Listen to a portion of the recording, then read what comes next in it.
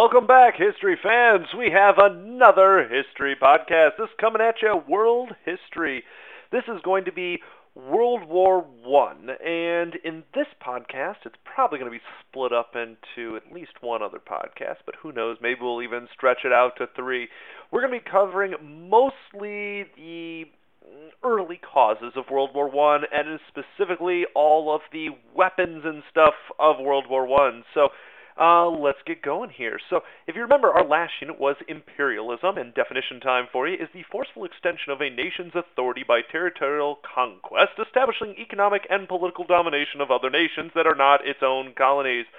This should sound very familiar because that was our entire last unit. Now, let's apply all this to World War I, because everything from our last unit was kind of building up to World War I, and now we're finally here. So, imperialism. By 1910, most colonies, which, that's the whole imperialism, grabbing colonies, taking over land that isn't yours kind of thing, and we take them over for different reasons, including economic, militaristic, nationalistic, and humanitarian. So most of the areas have already been taken over. Africa still had some areas, but for the most part, everything was taken. And Germany was very envious of France and Britain. Because remember, Germany's a brand new country formed a la Prussia and Count Otto von Bismarck and Kaiser Wilhelm I. So, anyhow, we have a jealous Germany in one corner. Now, we also have this other policy going on at the same time called militarism. And definition of it is policy involved aggressively building up a nation's armed forces in preparation for war and giving the military more authority over the government and foreign policy. So what it comes down to is all of Europe at this time was building brand new weapons, warships, and expanding their armed forces. And the military is kind of pushing the government to do different things. Now, building on this, and once again going along with our past units, nationalism, remember, is the unique cultural identity of a people based on common language, religion, and national symbols. So this is also pushing us towards war for two basic reasons. One, countries with great power acted in their best national interests. And basically, if another country's interests went against theirs, well, their way is the best way, your way is the wrong way, so guess we're going to have to go to war. The other part of it is we see this nationalism within countries. So all these countries have, well, not all of them, but there's some of them that have these diverse ethnic populations. Now, we already talked about Germanization, how they wanted to kind of kick out anyone who wasn't from Germany, or ethnic German.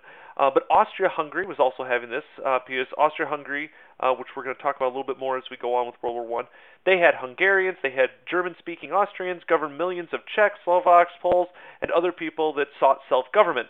Also, they had Italians, Romanians, and Serbs who wished to join their compatriots in neighboring lands. So what it comes down to is we have all these different people that all kind of don't feel a part of the same country, so we have internal turmoil. Also, we have Poles in Russia, Germany, and Austria-Hungary that wanted to reunite and build an independent Poland, because Poland wasn't quite a country at this time. And this longing for ethnic minority independence often would lead to internal strife and violence. And we'll see that a little bit later on as we keep going here. So when it all comes down to it, all of Europe was just this giant powder keg, or a powder keg is kind of like a bomb almost. And it basically means it's this charged atmosphere ready to ignite. So there's this giant bomb sitting in the middle of Europe, essentially, metaphor. And this one little spark could just light the fuse, and this big bomb goes boom, and everyone goes into war. Kind of give you an idea of all this. There's these tensions are up, and all these countries start building up armies. Tension's high, we have a buildup of arms, and we start to see this thing called conscription. And conscription is a military draft, also known as mandatory military service. So all these countries, they're forcing usually young men into the military. So during this time, European armies doubled from 1890 to 1914. And 1914 is when the war starts. So Russia had 1.3 million troops, Germany 900,000, France 900,000. Britain, Italy, Austria-Hungary all had between 250,000 and 500,000. So just to kind of give you an idea of the buildup here. So, like I said, there's this powder keg. All of Europe is just ready and to fight and so forth. There's angry people everywhere, and it's It's going to go boom soon. Well, that little spark that we had referenced earlier, it all came with the assassination of Archduke Francis Ferdinand. So, anyhow, June 28, 1914, Archduke Francis Ferdinand, who was heir to the throne of Austria-Hungary, and his wife, Sophie, were visiting Sarajevo, Bosnia here, and many people there were upset by the Austria-Hungary rule. So this guy wasn't exactly popular. So as he goes there, there's a terrorist group known as the Black Hand, and they want to assassinate him. And they're from Serbia. So they see him driving by in his car. He's going to give a speech.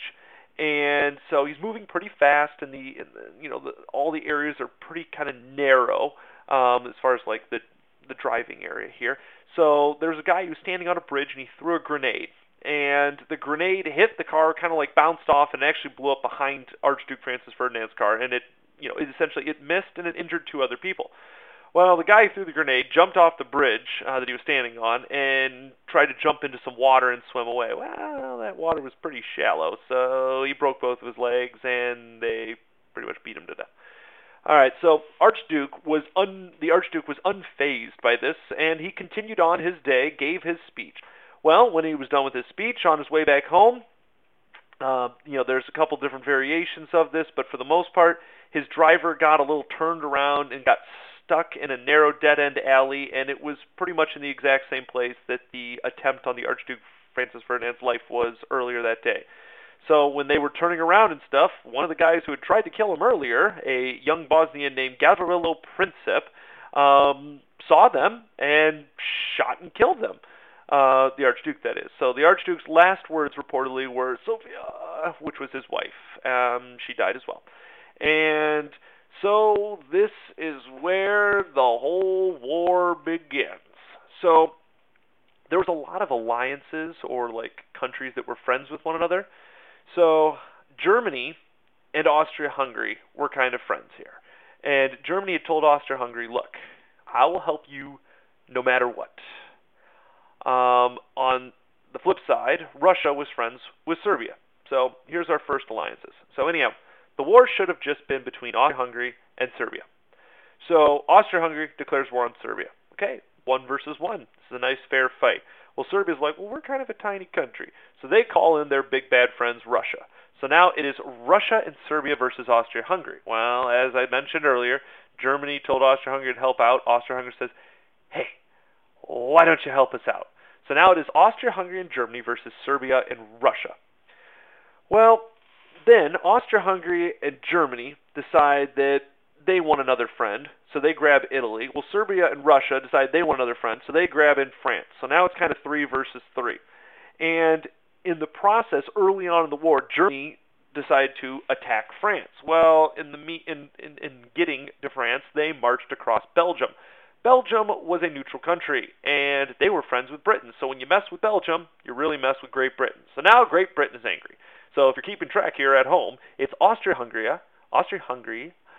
Germany, Italy versus Serbia, Russia, France, and Great Britain. And don't worry, the United States will be in there a little bit later, more towards the end of the show. So, anyhow, these are... Now, even though I talked about Serbia and stuff, the main people that are fighting this war are going to be the Triple Alliance, which is the Central Powers, Germany, Austria-Hungary, and Italy, versus the Triple Entente, which is like the Allied powers. Entente means agreement, and that is France, Great Britain, and Russia. Now, there's many more other countries here that are involved, but these are the 3, the Triple Alliance, the Triple Entente. For test-wise, those are the ones I'd want you to know. So, now when this war all started, everyone thought, this will be so fast. This war, it's going to be over really, really quick. No one's going to be out there for very long. Well, it became a stalemate, and one of the reasons was because of some of the new ways of fighting, including trench warfare, which we'll get into a ton of that as we go on. So let's start talking now about this new modern warfare. Video game reference. Anyhow, so the first weapon we're going to talk about are machine guns, which are seen as a signature trench warfare weapon. And these were generally elite units that controlled these guns. They were very specialized. Usually it was an 8-man team that carried these very heavy guns. It was difficult to operate as far as the movement of everything, the maintenance of everything, and then just the supply of everything. And just to give you an idea, one of the most famous World War I machine guns, or most popular ones, was the Vickers machine gun. The gun itself weighed between 24 and 30 pounds. The tripod that the gun sat on, 40 to 50 pounds. Ammo boxes were 22 pounds each. So depending on how many you wanted to carry, because this thing's going to fire a fair amount, which I'll get into in just a second. Also, you had to carry around 4.3 liters of water with you all the time. The reason for the water is the more you fired this gun, it would heat up, and the barrel would start to get pretty warm. Well, if it got too warm, it could warp. Think of it like putting like plastic Tupperware in your dishwasher. If it's too hot of water, it could like melt it and warp it. So that's why you had the water. And it could fire somewhere between 450 and 600 rounds per minute.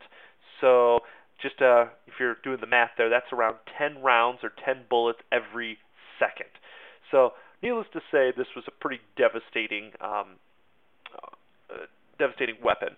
And the best place to kind of aim at it is like when people are running at you, that's not how you would fire. You would kind of wait and try to get them from the angle. And that was the best way to stand to hit people with them. So another one we're going to talk about is gas warfare. So with all this new technology and new war and so forth, we see people use different gas. Now they could use it as a disabling gas like tear gas, or a gas that would kill people if they inhaled it, when that would be like a phosphine gas.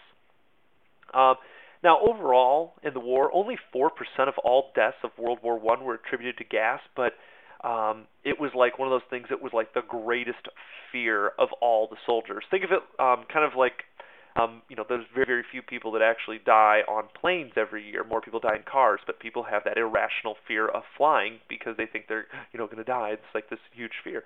Well, people were so scared of gas, but you're more likely to die from like a bullet, for example.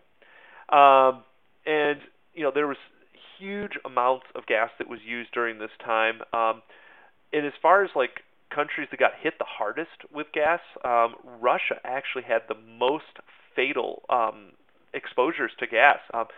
They had 56,000 troops that died from gas exposure and 419,340 people that were non-fatally injured by it. The next closest country would have been Germany, who had 9,000 fatal deaths and 200,000 non-fatal injuries.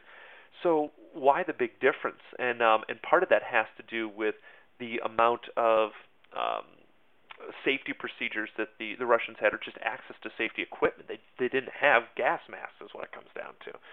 So anyhow, moving on, let's talk a little bit more individually gas here. Now, we mentioned tear gas, and I said that it was kind of like disabling. Well, it causes tears, pain, and temporary blindness.